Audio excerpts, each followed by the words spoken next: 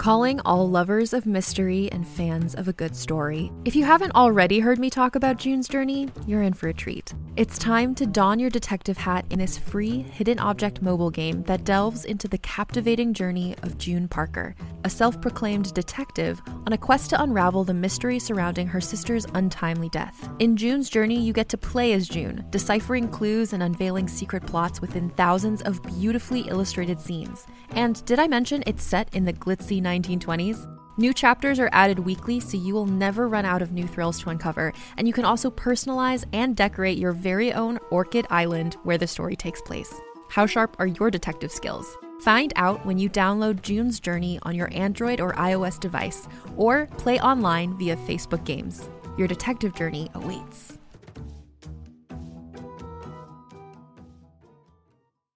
Greetings, adventurers.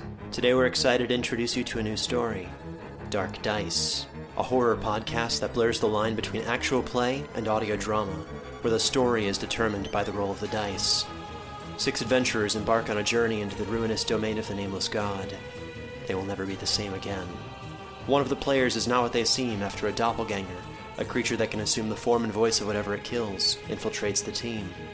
As the players are picked off and replaced one at a time, can they figure out who the monster is before it's too late? Can you? Here's a quick example of what our show sounds like. The shambler with the jar of liquid inside of him. Soren Arkwright let loose an arrow that cracked the glass, passing through the spine of the creature. The shambler still managed to maintain its forward momentum, but stumbled as it eagerly tried to bite and swipe at Soren, landing near his feet. As Jeff Goldblum has now joined our cast, Dark Dice is available however you listen to podcasts.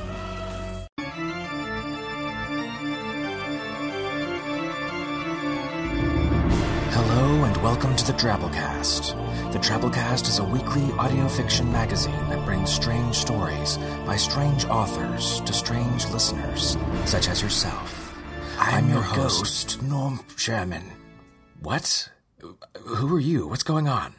Crypt Keeper Norm. This is a Drabblecast Halloween special after all, and Halloween specials have always been kind of my body bag, so to speak. Wait, are you serious, man? Come on. You let me special guest host these episodes every year since 2007. How do you not know who... I'm a character you bloody invented, dude. No, I know who you are. I just figured, this is Halloween, yes, and so it's a Drabblecast Halloween special, of course, but it's also the first episode of the Drabblecast's triumphant return on the air, you know? After our big campaign to bring us back and getting funded on Kickstarter by all our awesome fans. It's kind of like a momentous, memorable event. Horrible event. What? Oh, I apologize. Did I f***ing stutter?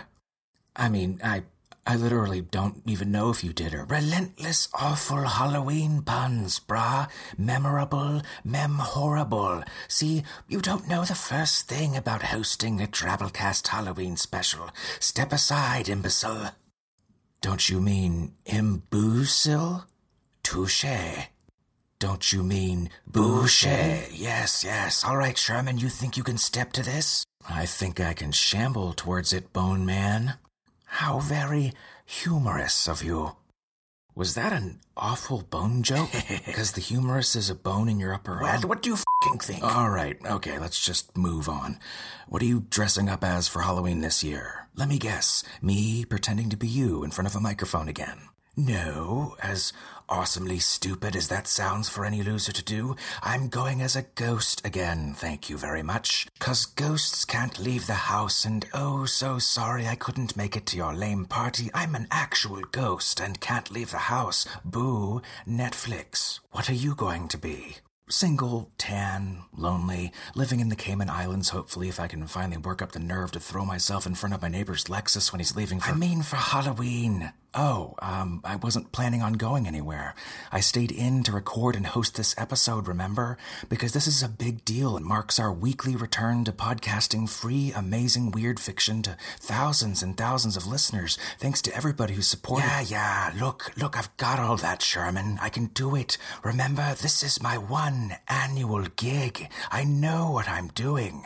Go on, go out, have fun. You've earned it. You've got nothing to worry about. animals. Yeah, that's exactly what you said when we tried adopting that little Ukrainian boy in 2009. Hey, we've talked about this. It was too early in our relationship. Look, I don't think either of us were quite ready to be a parent then. He was baked in our oven, and I don't know that we'll ever be able to forgive that oven for what it did.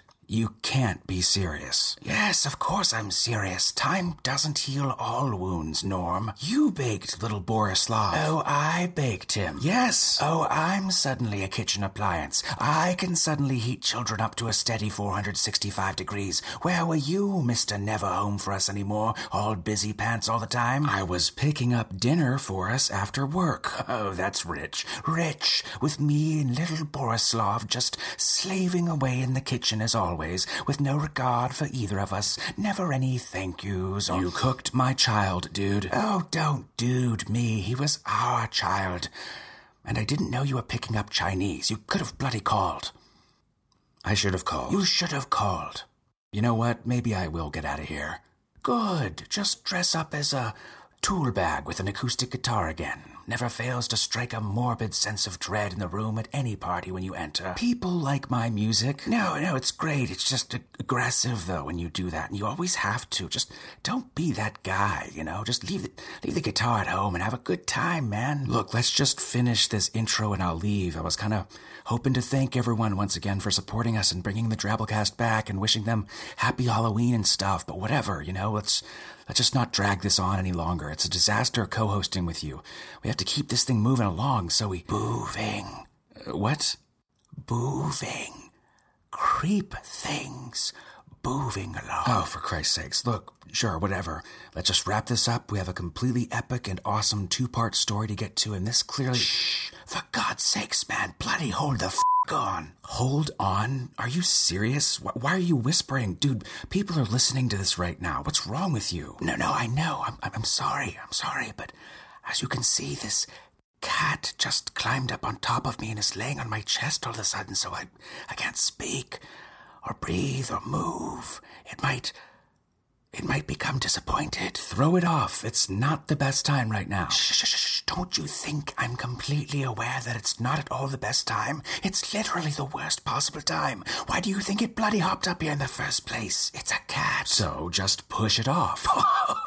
Push it off? Why are you even laying in that coffin in the first place? I'm a goddamn skeleton, okay? This is what we do.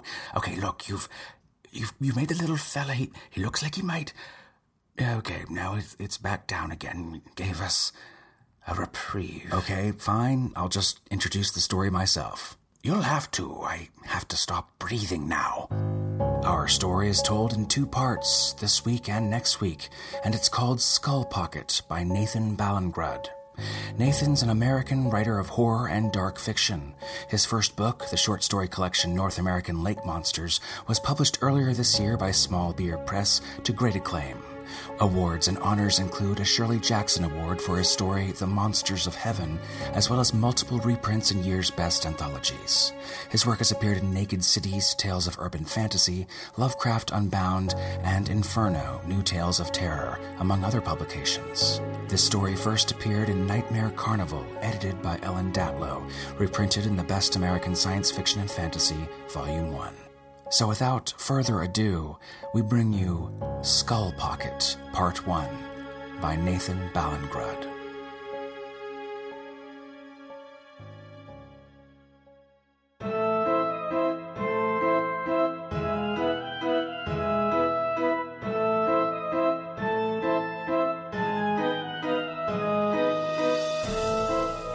Jonathan Wormcake, the eminent ghoul of Hobbs Landing, greets me at the door himself.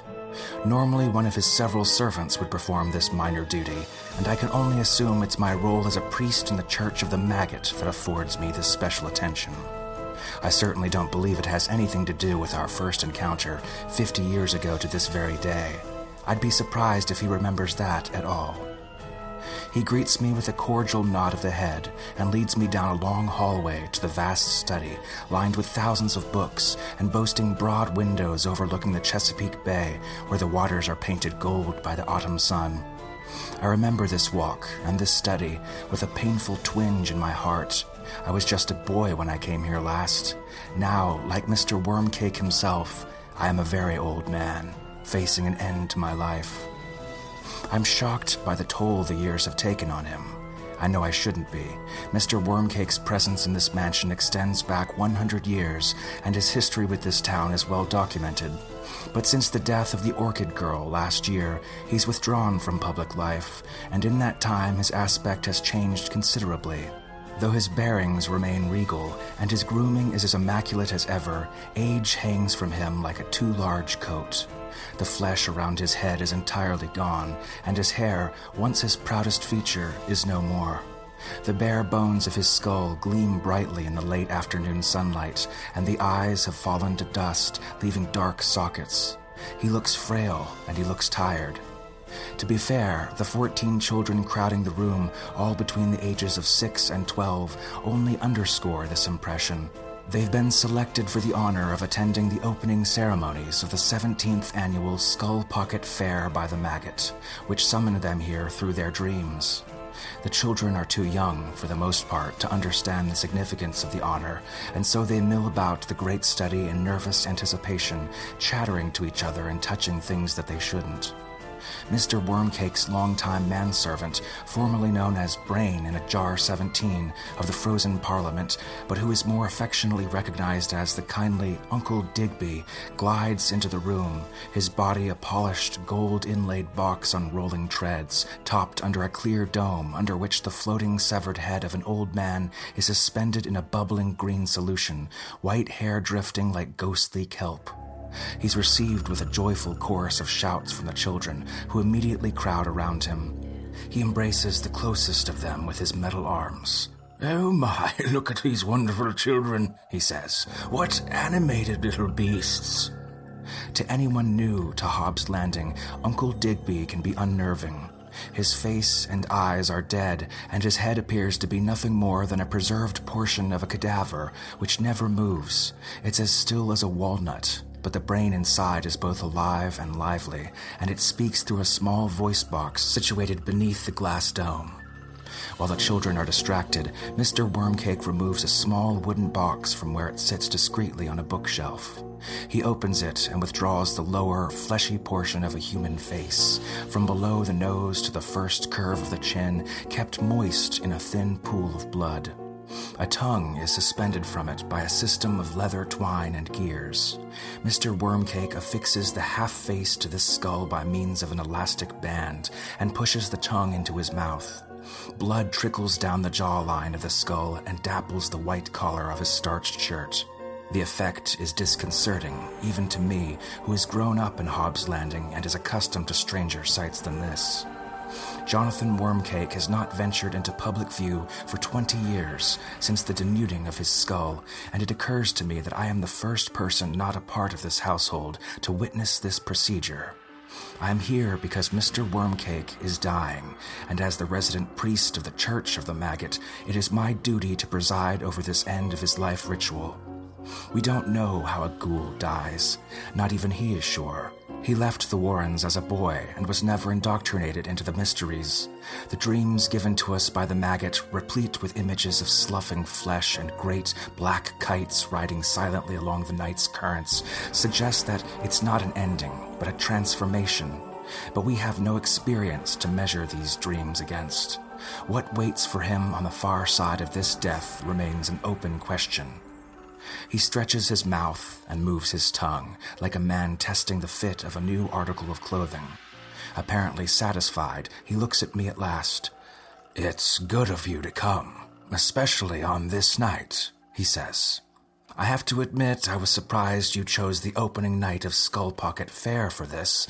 It seems there might have been a more discreet time." He looks at the children gathered around Uncle Digby, who is guiding them gently towards the great bay window. They are animated by excitement and fear, a tangle of emotions. I remember from when I was in their place. "I have no intention of stealing their moment," he says. "This night is about them, not me." I'm not convinced this is entirely true. Though the children have been selected to participate in the opening ceremonies of Skullpocket Fair and will be the focus of the opening act, the pomp and circumstance is no more about them than it is about the maggot or the role of the church in this town. Really, it's all about Jonathan Wormcake. Never mind the failed mayoral campaign of the mid-70s. Never mind the fallout from the sleepover war or the damning secrets made public by the infamous betrayal of his best friend, Wenceslas Slipwicket. Wormcake is the true patriarch of Hobbs Landing. The Skullpocket Fair is held each year to celebrate that fact and to fortify it. That this one marks the 100th anniversary of his dramatic arrival in town, as well as his eminent farewell to this particular life, makes his false modesty a little hard to take. "Sit down," he says, and extends a hand toward the most comfortable chair in the room, a high-backed, deeply cushioned piece of furniture of the sort one might expect to find in the drawing room of an English lord. Wormcake maneuvers another, smaller chair away from the chess table in the corner and closer to me so we can speak more easily. He eases himself slowly into it and sighs with a weary satisfaction as his body settles, at last, into stillness. If he had eyes, I believe he would close them now. Meanwhile, Uncle Digby has corralled the children into double rows of folding chairs. He's distributing soda and little containers of popcorn, which do not calm the children, but do at least draw their focus. "Did you speak to any of the children after they received the dream?" Wormcake asks me. "No, some of them were brought to the church by their parents, but I didn't speak to any of them personally. We have others who specialize in that kind of thing. I understand it can be a traumatic experience for some of them." "Well, it's an honor to be selected by the maggot, but it can also be pretty terrifying. The dream is very intense. Some people don't respond well." "That makes me sad." I glance over at the kids, seated now, popcorn spilling from their hands as they shovel it into their mouths. They bristle with a wild energy, a crackling, kinetic radiation that could spill into chaos and tears if not expertly handled. Uncle Digby, though, is nothing if not an expert. The kindliest member of the frozen parliament, he has long been the spokesman for the family, as well as a confidant to Mr. Wormcake himself. There are many who believe that without his steady influence, the relationship between the Wormcakes and the townspeople of Hobbs Landing would have devolved into brutal violence long ago. Not everyone welcomed the new church in the early years. "The truth is, I don't want anyone to know why you're here. I don't want my death to be a spectacle. If you came here any other night, someone would notice, and it wouldn't be hard for them to figure out why. This way, the town's attention is on the fair. And anyway, I like the symmetry of it. Forgive me for asking, Mr. Wormcake, but my duty here demands it. Are you doing this because of the orchid girl's death?" He casts a dark little glance at me. It's not possible to read emotion in a naked skull, of course, and the prosthetic mouth does not permit him any range of expression, but the force of the look leaves me no doubt of his irritation. "The orchid girl was her name for the people in town. Her real name was Gretchen. Call her that." "My apologies, but the question remains, I'm afraid. To leave the world purely, you must do it unstained by grief. Don't presume to teach me about the faith I introduced you to." I accept his chastisement quietly. He is silent for a long moment, and I allow myself to be distracted by the sound of the children gabbling excitedly to each other and of Uncle Digby relating some well-worn anecdote about the time the Kraken returned to the bay. Old news to me, but wonderful stuff to the kids. When Mr. Wormcake speaks again, it is to change course. "You said the dream which summons the children is intense. You sounded as though you spoke from experience. This is not your first time to the house, is it?" "No, I had the dream myself when I was very young. I was summoned to Skullpocket Fair 70 years ago, the very first one." My, now that is something. Interesting that it's you who will perform my death ritual. So that puts you, what, in your 80s? You look young for your age." I smile at him. "Thanks, I don't feel young. Who does anymore? I suppose I should say welcome back." The room seems host to a dizzying compression of history.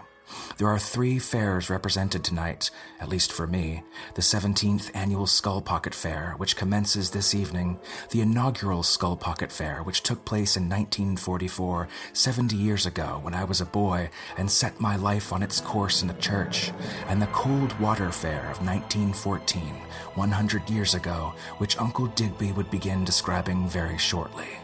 That Mr. Wormcake has chosen this night to die, and that I will be his instrument, seems too poetic to be entirely coincidental. As if on cue, Uncle Digby's voice rings out, filling the small room. "Children, quiet down now, quiet down. It's time to begin." The kids settle at once, as though some spell has been spoken. They sit meekly in their seats, the gravity of the moment settling over them at last. The nervous energy is pulled in and contained, expressing itself now only in furtive glances and, in the case of one buzz-cut little boy, barely contained tears. I remember viscerally and immediately the giddy terror that filled me when I was that boy 70 years ago, summoned by a dream of a monster to a monster's house. I'm surprised when I feel the tears in my own eyes, and I'm further surprised by Mr. Wormcake's hand, hard and bony beneath its glove, coming over to squeeze my own. "I'm glad it's you," he says. "Another instance of symmetry. Balance eases the heart." I'm gratified, of course. But as Uncle Digby begins to speak, it's hard to remember anything but the blood. 100 years ago, says Uncle Digby to the children, 3 little ghouls came out to play. They were Wormcake, Slipwicket, and Stubblegut, best friends since birth. They were often allowed to play in the cemetery as long as the sun was down and the gate was closed. There were many more children playing amongst the gravestones that night, but we're only going to concern ourselves with these 3. The others were only regular children, and so not important. Now, there were 2 things about this night that were already different from other nights they went above ground to play. Does anybody know what they were? No? Well, I'll tell you. One was that they were let out a little bit earlier than normal. It was still twilight, and though sometimes ghouls were known to leave the warrens during that time, rarely were children permitted to come up so early. That night, however, the maggot had sent word that there was to be a meeting at the charnel house, an emergency meeting to arrange a ritual called an extinction rite, which the children did not understand, but which seemed to put the adults in a dreadfully dull mood. The children had got to be out of the way. There might have been some discussion about the wisdom of this decision, but ghouls are by nature a calm and reclusive folk, so no one worried that anything untoward would happen. The other unusual thing about that night, obviously, was the Cold Water Fair. The Cold Water Fair had been held every October for years and years. It was a way for Hobbs Landing to celebrate its relationship with the Chesapeake Bay and to commemorate the time the Kraken rose to devour the town, but was turned away with some clever thinking and some good advice. This was the first time the fair was held on this side of Hobbs Landing. In previous years it had been held on the northern side of town, out of the sight of the cemetery. But someone had bought some land and got grumpy about the fair being on it, so now they were holding it right at the bottom of the hill instead. The ghoul children had never seen anything so wonderful. Imagine living your life in the warrens, underground, where everything was stone and darkness and cold earth. Whenever you came up to play, you could see the stars, you could see the lights on the water, and you could even see the lights from town, which looked like flakes of gold.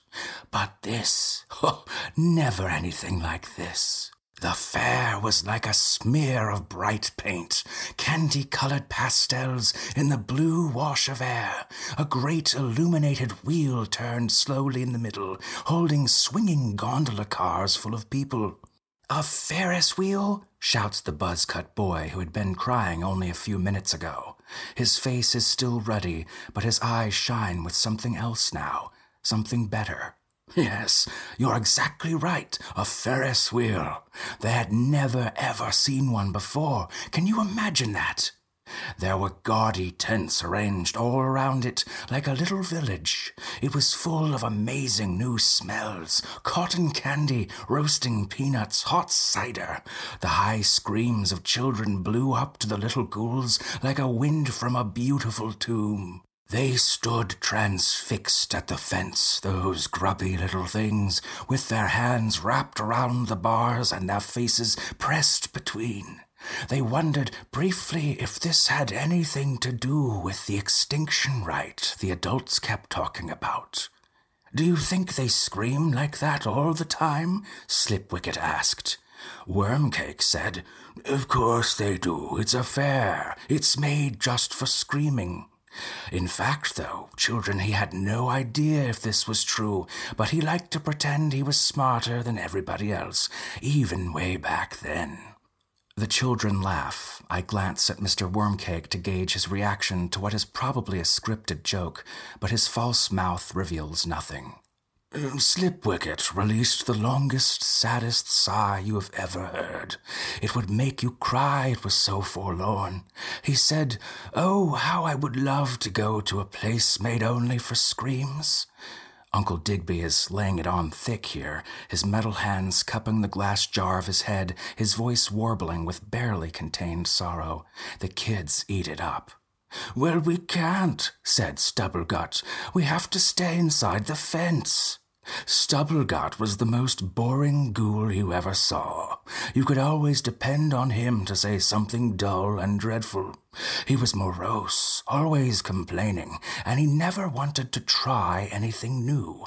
He was certain to grow up to be somebody's father, that most tedious of creatures. Sometimes the others would talk about ditching him as a friend, but they could never bring themselves to do it. They were good boys, and they knew you were supposed to stay loyal to your friends, even the boring ones. "Come along," Stubblegut said. "Let's play Skullpocket." At this, a transformation overtakes the children, as though a current has been fed into them. They jostle in their seats, and cries of "Skullpocket" arise from them like pheasants from a bramble. They seem both exalted and terrified.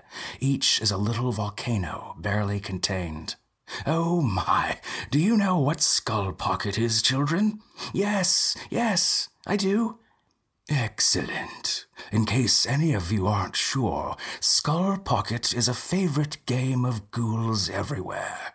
In simple terms, you take a skull and kick it back and forth between your friends until it cracks to pieces. Whoever breaks it is the loser of the game and has to eat what they find inside its pocket.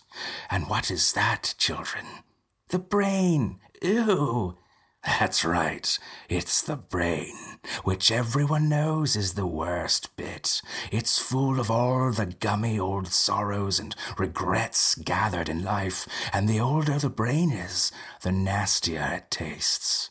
While the loser eats, other players will often dance in a circle around him and chant. And what do they chant, children? "Empty your pockets, empty your pockets," the children shout. Yes, you must play the game at a run, and respect is given to those who ricochet the skull off a gravestone to their intended target, increasing the risk of breaking it. Of course, you don't have to do that. You can play it safe and just bat it along nicely, but nobody likes a coward, do they, children? For a regular game, people use adult skulls which have been interred for less than a year. Most adventurous players might use the skull of an infant, which offers a wonderful challenge. Well, someone was sent to retrieve a skull from the charnel house in the Warrens, which was kept up by the corpse gardeners. There was always one to be spared for children who wanted to play.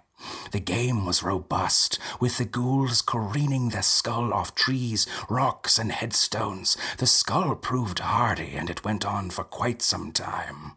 Our young Mr. Wormcake became bored. He couldn't stop thinking about that fair, and the lights, and the smells, and most of all, the screams. The screams filled his ears and distracted him from play.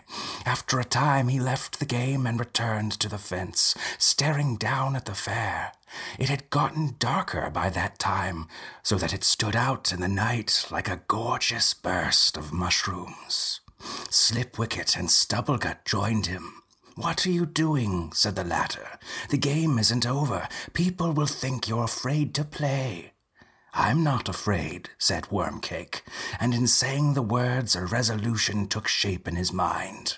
"I'm not afraid of anything. I'm going down there."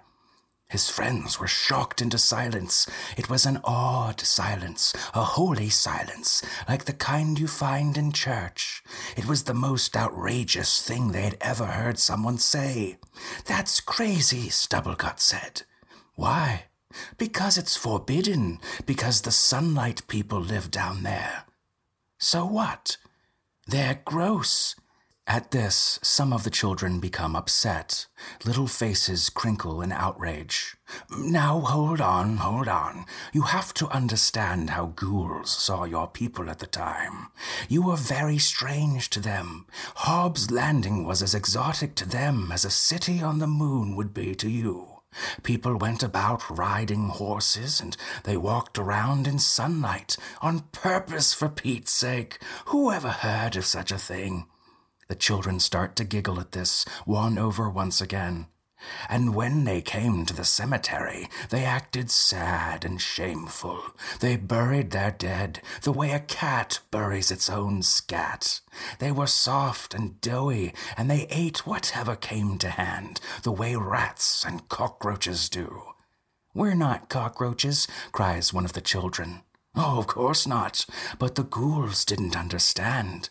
They were afraid, so they made up wild ideas about you, and it kept their children from wandering, which was important because they wanted the Warrens to stay a secret.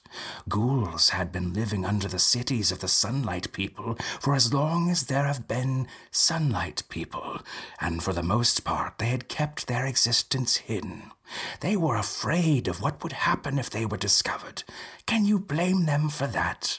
But young Mr. Wormcake was not to be dissuaded by rumors or legends. "I'm going down there. I want to see what it's all about." Back then, the cemetery gate was not burdened with locks or chains. It simply had a latch, oiled and polished, which Wormcake lifted without trouble or fanfare. The gate swung open, and the wide, glittering world spread out before them like a feast at the banquet table. He turned to look at his friends. Behind them, the other children had assembled in a small crowd, the game of Skullpocket forgotten. The looks on their faces ranged from fear to excitement to open disgust. "Well," he said to his friends, "are you cowards?" Slipwicket would not be called a coward. He made a grand show of his exit, lifting each foot with great exaggeration over the threshold and stomping it into the earth with a flourish. He completed his transgression with a happy skip and turned to look at Stubblegut, who lingered on the graveside of the fence and gathered his face into a worried knot. He placed his hands over his wide belly and gave it gentle pats, which was his habit when he was nervous. At that moment of hesitation, when he might have gone back and warned the adults of what was happening, some unseen event in the fair below caused a fresh bouquet of screams to lift up and settle over the ghouls like blown leaves. Slipwicket's whole body seemed to lean toward it, like he was being pulled by a great magnet.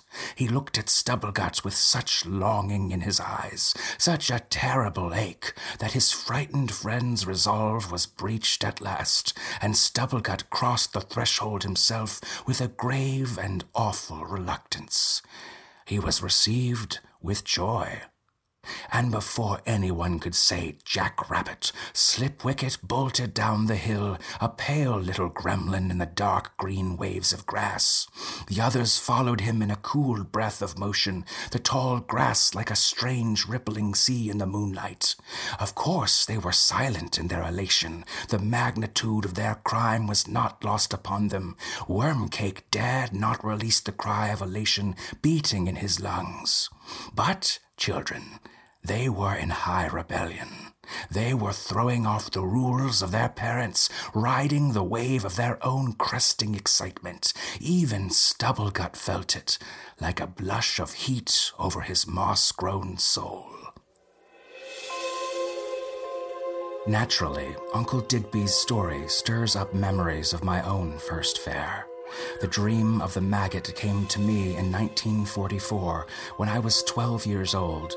The tradition of the Coldwater Fair had ended 30 years ago on the blood-soaked night Uncle Digby is speaking of, and Hobbs Landing had done without a festival of any sort since. But, though we didn't know it yet, this would be the year of its replacement. The Skullpocket Fair was born. I was the 6th kid to receive the dream that year. I'd heard about a couple of others, so I had known in some disconnected way that it might happen. I didn't know what it meant, except that parents were terrified of it. They knew it had something to do with the Wormcake clan, and that was enough to make it suspect. Although this was in 1944, and the Wormcakes had been living in the mansion for 30 years at that point, peacefully for the most part, there were still many in town who considered them to be the very incarnation of evil. Many of our parents were present that night of the Coldwater Fair, and they were slow to forgive. The fact that the Orchid Girl came into town and patronized the same shops we did, attended the same shows we did, didn't help matters at all, as far as they were concerned at least. She's putting on airs, they said. She thinks she's one of us. At least her husband has the decency to keep himself hidden away in that horrible old mansion. My friends and I were too young to be saddled with all the old fears and prejudices of our parents, and anyway, we thought the Orchid Girl was beautiful. We would watch her from across the street or through a window when she came to town, walking down Poplar Street as proud as you please, unattended by her servants or friends. She always wore a colorful, lovely dress which swirled around her legs, kept her hair pinned just so, and held her head up high, almost defiantly, I can say now, looking back. We would try to see the seams on her face, where it would open up, but we never got close enough. We never dared. We believed that anyone married to the Orchid Girl couldn't be all bad. And anyway, Mr. Wormcake always came to the school plays, brought his own children down to the ice skating rink in the wintertime, and threw an amazing Halloween party. Admittedly, half the town never went, but most of us kids managed to make it over there.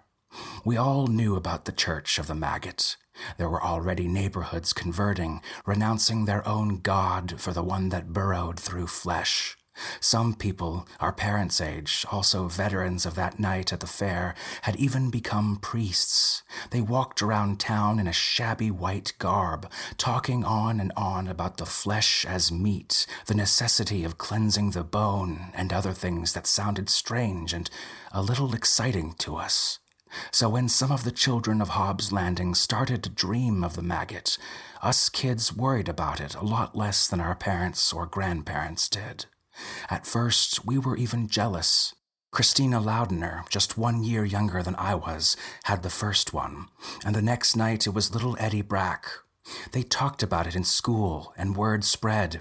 It terrified them. But we wanted it ourselves nonetheless. They were initiates into some new mystery centered around the Wormcakes, and those of us who were left out burned with a terrible envy.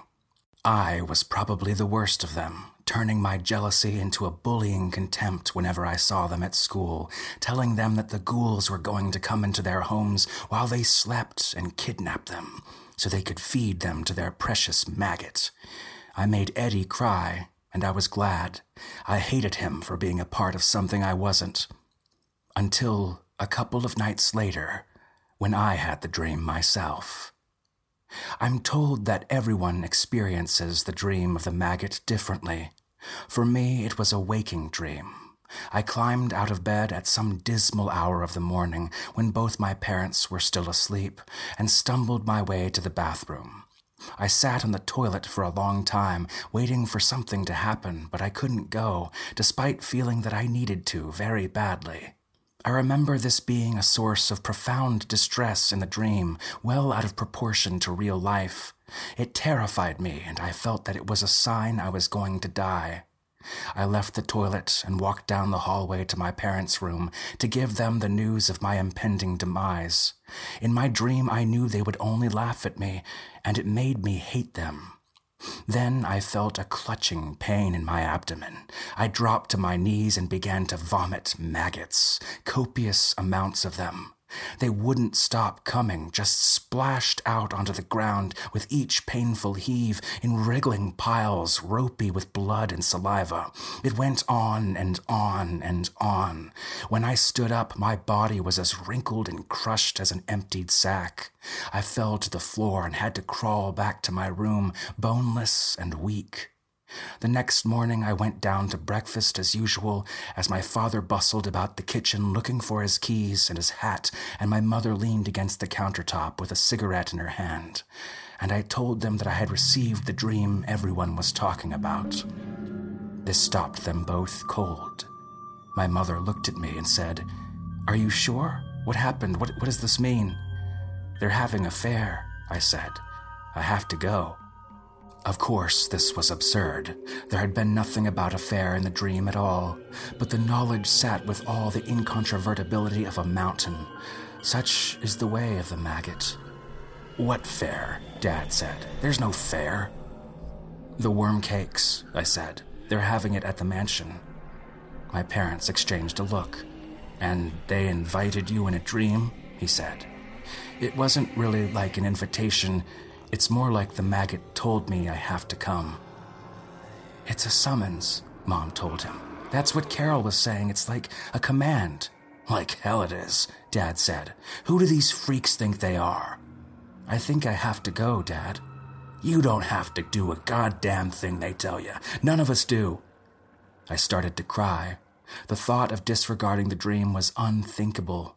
I felt that familiar clenching in my gut, and I feared the maggots were going to start pouring out of my mouth. I thought I could feel them inside me already, chewing away as though I were already dead. I didn't know how to articulate what I know now, that the maggot had emptied me out and was offering to fill me again. To ignore it would be to live the rest of my life as a husk. It was a hard cry, as sudden as a monsoon, my cheeks hot and red, the tears painting my face, my breath coming in a thin hiss. Mom rushed to me and engulfed me in her arms, saying the things moms are supposed to say. "I have to go," I said. "I have to go. I have to. I have to go." I watched the children sitting there in profile, their little faces turned to Uncle Digby and his performance like flowers to the sun. And I try to see myself there all those years ago. The sun is setting outside, and darkness is hoarding over the bay. The light in Uncle's glass dome illuminates the green solution from beneath, and his pale, dead face is graced with a rosy pink halo of light. I must have seen the same thing when I sat there with the other kids, but I don't remember it. I only remember the fear. I guess I must have laughed at all the jokes, too, just like the others did. Skullpocket is, of course, a culling game. It's not about singling out and celebrating a winner. It's about thinning the herd. Jonathan Wormcake does not appear to be listening to the story anymore. His attention is outside on the darkening waters. Although her name has not come up yet, the Orchid Girl haunts this story as truly as any ghost. I wonder if it causes him pain. Grieving to a ghoul is a sign of weakness. It's a trait to be disdained. The grieving are not fit for the world. I look at the hard, clean curve of his skull and I try to fathom what's inside.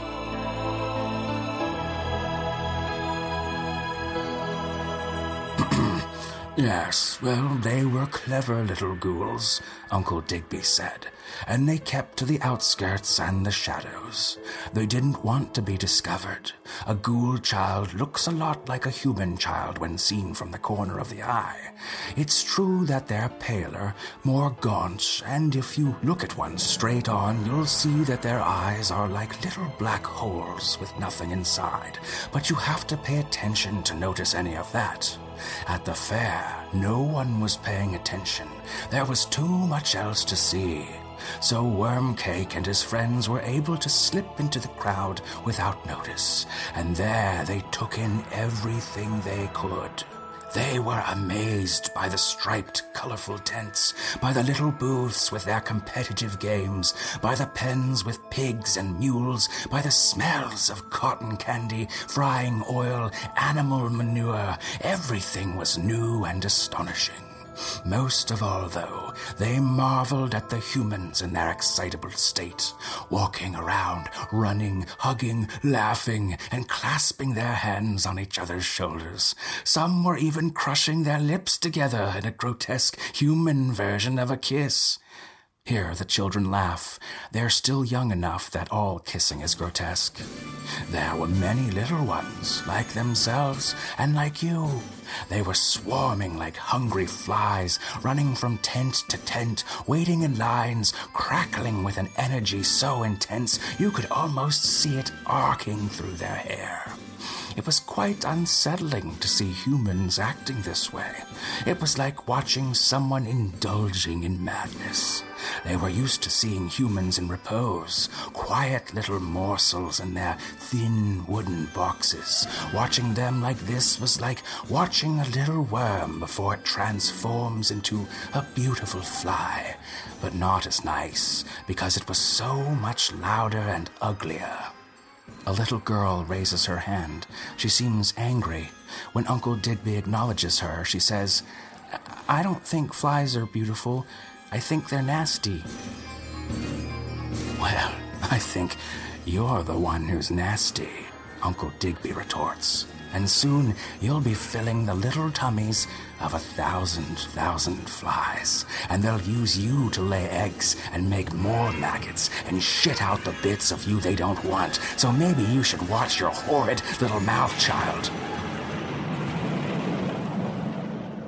The little girl bursts into shocked tears, while the children around her stay silent or laugh unhappily. Wormcake stirs beside me for the first time since the story began. "Uncle," he says. "I'm sorry," says Uncle Digby. "Dear child, please forgive me. Tonight is a glorious night. Let's get back to the story, shall we?" The children are quiet. Uncle Digby forges ahead.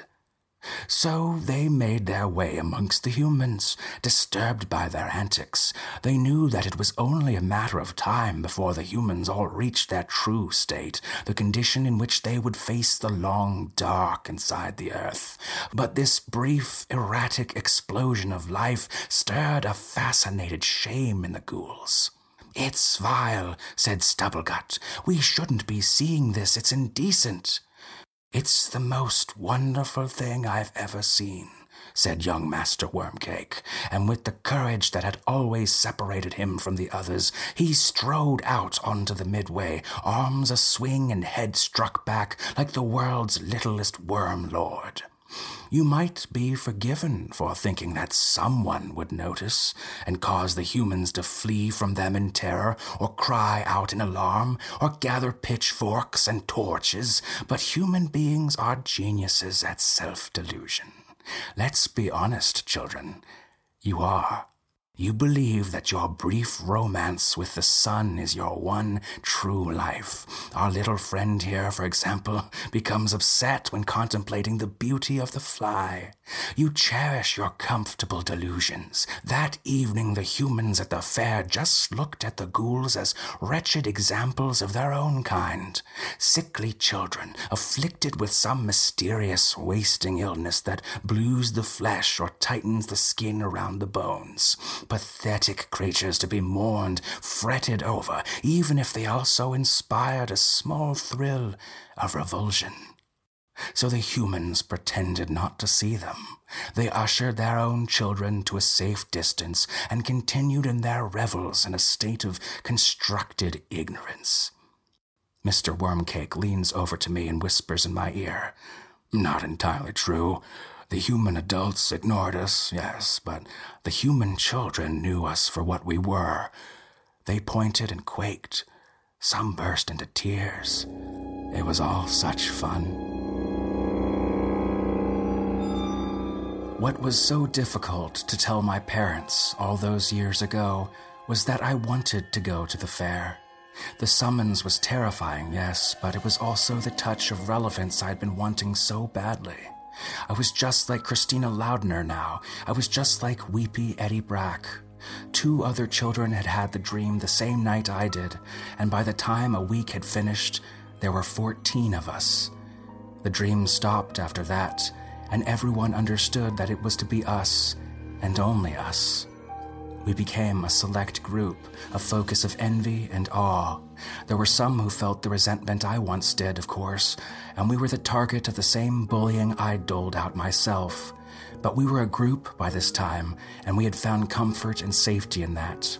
We ate lunch together at school, hung out on the weekends. The range of ages 6 to 12 was wide enough that normally none of us would have given each other the time of day, but the maggot had changed everything. The town was abuzz with talk, of the 14 summoned children, certainly, but also of the fair itself. Hobbs Landing had been without anything like this since the night of Wormcake's arrival 30 years before. That Wormcake himself should be the one to reintroduce a fair to the town seemed at once sacrilegious and entirely appropriate. Flyers began to appear, affixed to telephone poles, displayed in markets and libraries. The first annual Skullpocket Fair, to be held in the grounds of Wormcake Mansion on the last weekend of September 1944. Inaugurated by select children of Hobbs Landing. Come and partake in the joy of life and the dapper corpse. People were intrigued. That Mr. Wormcake was himself using the nickname he'd once fiercely objected to. He was not, he often reminded them, a corpse, was a powerful indicator that he meant to extend an olive branch to the people of Hobbs Landing. And who were they to object? He and his family clearly weren't going anywhere. Wouldn't it be best, then, to foster a good relationship with the town's most famous citizens? My parents were distraught. Once they realized I wanted to go, despite my panic of the first night, they forbade me. But that didn't worry me a bit. I knew the maggot would provide a way. I was meant to be there. And the maggot would organize the world in such a way as to make that happen. And so it did. On the afternoon the first Skullpocket Fair was set to open, I headed for the front door, expecting a confrontation. But my parents were sitting together in the living room, my mother with her hands drawn in her face, downcast, my father looking furious and terrified at once. They watched me go out the door without making any move to interfere. Years later, I was to learn that the night before they'd received their own dream from the maggot. I don't know what that dream contained, but I do know that no parent has ever tried to interfere with the summons. These days, of course, few would want to. "Be careful," Mom said just before I closed the door on them both. The others and I had agreed to meet in front of the drugstore. Once we'd all assembled, we walked as a group through the center of town, past small gathered clusters of curious neighbors, and up the long road that would take us to the mansion by the bay. The sun was on its way down. "No, they rode the Ferris wheel first," said Uncle Digby. "From that height they looked down at the fair, and at Hobbs Landing, and at their own cemetery upon the hill. Away from the town, near the coastline, was an old 3-story mansion, long abandoned and believed to be haunted. Even the adult ghouls avoided the place during their rare midnight excursions into town, but it was only one part of the tapestry. The Coldwater Fair was a bloom of light on a dark earth. It was so much bigger than any of them had thought. As their car reached the height of its revolution and they were bathed in the high, cool air of the night, Wormcake was transfixed by the stars above them. They'd never seemed so close before. He sought out the constellations he'd been taught, the rendering pot, the moldy king, and reached his hands over his head, trailing his fingers among them. As the gondola swung down again, it seemed he was dragging flames through the sky. "Let's never go home again," Wormcake said. If the others heard him, they never said so. And unknown to them, under the hill of graves, their parents were very busy setting up the extinction rite. Were the boys missed? I think they must have been. But no one could do anything about it.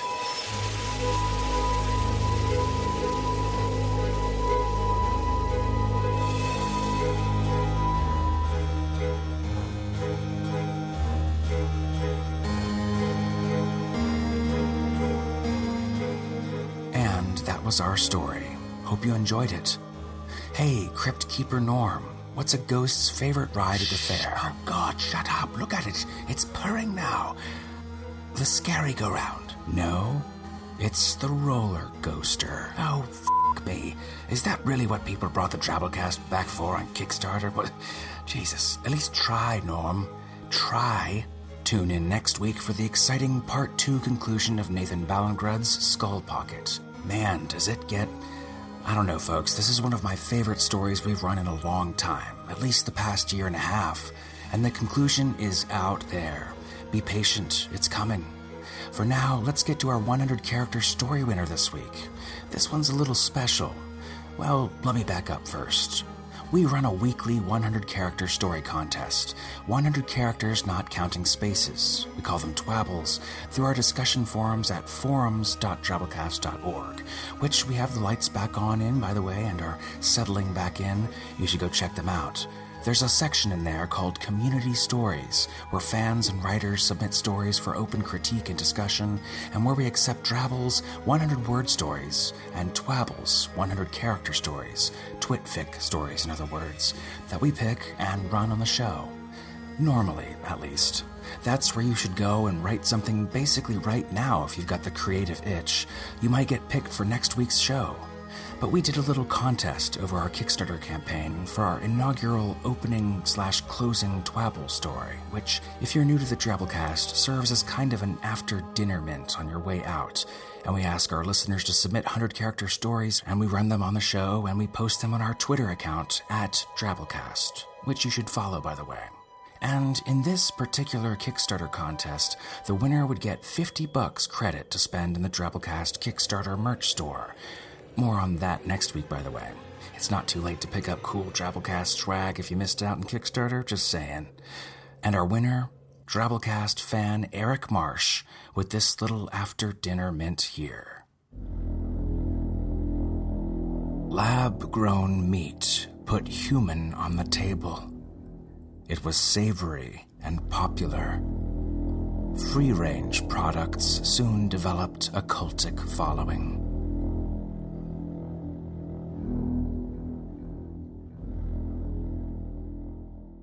See how simple? Lot of punch, lot of fun, not a lot of words or characters. And congrats to Eric Marsh for hauling in that $50 merch prize. Hope you... Mummy balls, it's up. It's left me. I can breathe again. Good thing I don't really need air. Yeah, man, cats are weird. I get it. And you're just a skeleton, so it's like laying on straight-up bone. Gotta be uncomfortable. Funny, that's what your mom said last night. Okay, how's that even funny? Because you made my mom uncomfortable last night, that's it? Because of bones? Well, I'd say it's at least a little bit humorous. Yeah, well, I guess to each his own then, because... Oh, that was an awful bone joke. The same one as before, though? No, a completely different, brand new one somehow repeated from before, you f***ing idiot. Oh, good, trick-or-treaters, and I'm already in character. As what? Your mom. Oh, please, you don't look like or act or know anything about my mom. How would you know, Norm? You never write anymore. You never call. Okay. God, Mom, just answer the door. Give me a minute. I'm a f***ing skeleton, for ghoul's sake, not a Kenyan. Oh, I do love Halloween. Come back, children. I won't bake you. You can't keep pinning that on the oven, you know. Oh, well, you know what? I'm never cooking for you again, then. I thought the oven always cooked for me. Ugh, just say the mess about the Creative Commons whatever and read the effing episode artist bios. The Drabblecast is produced with a Creative Commons Attribution, non-commercial, no derivatives license, which means you can't change it or sell it, but you can share it all you like. And that's why it's made that way, to share. Tell a friend or an enemy that you eventually plan to dispatch in the night about the Drabblecast. Have them go to our website, www.drabblecast.org, and subscribe. Perhaps click the new to the Drabblecast link at the top. Listen to our top 10 Editor's Pick introductory episodes. Spread the weird. And keep in mind, folks, our podcast may have started back because of the Drabblecast Reborn Kickstarter campaign, but it continues to run and thrive and get bigger and better through the generous support of listeners such as yourself.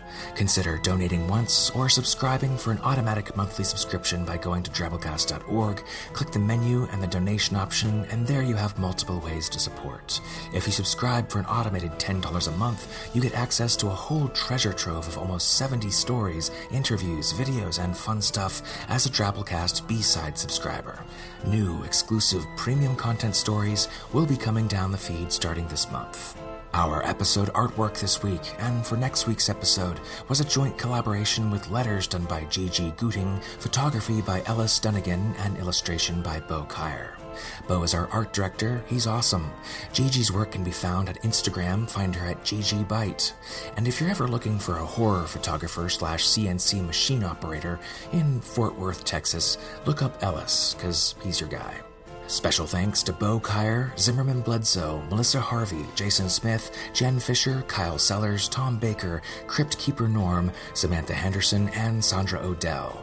Until next week, folks, this is Norm Sherman, reminding you, you're just like Christina Lautner now, just like weepy-eyed Eddie Brock.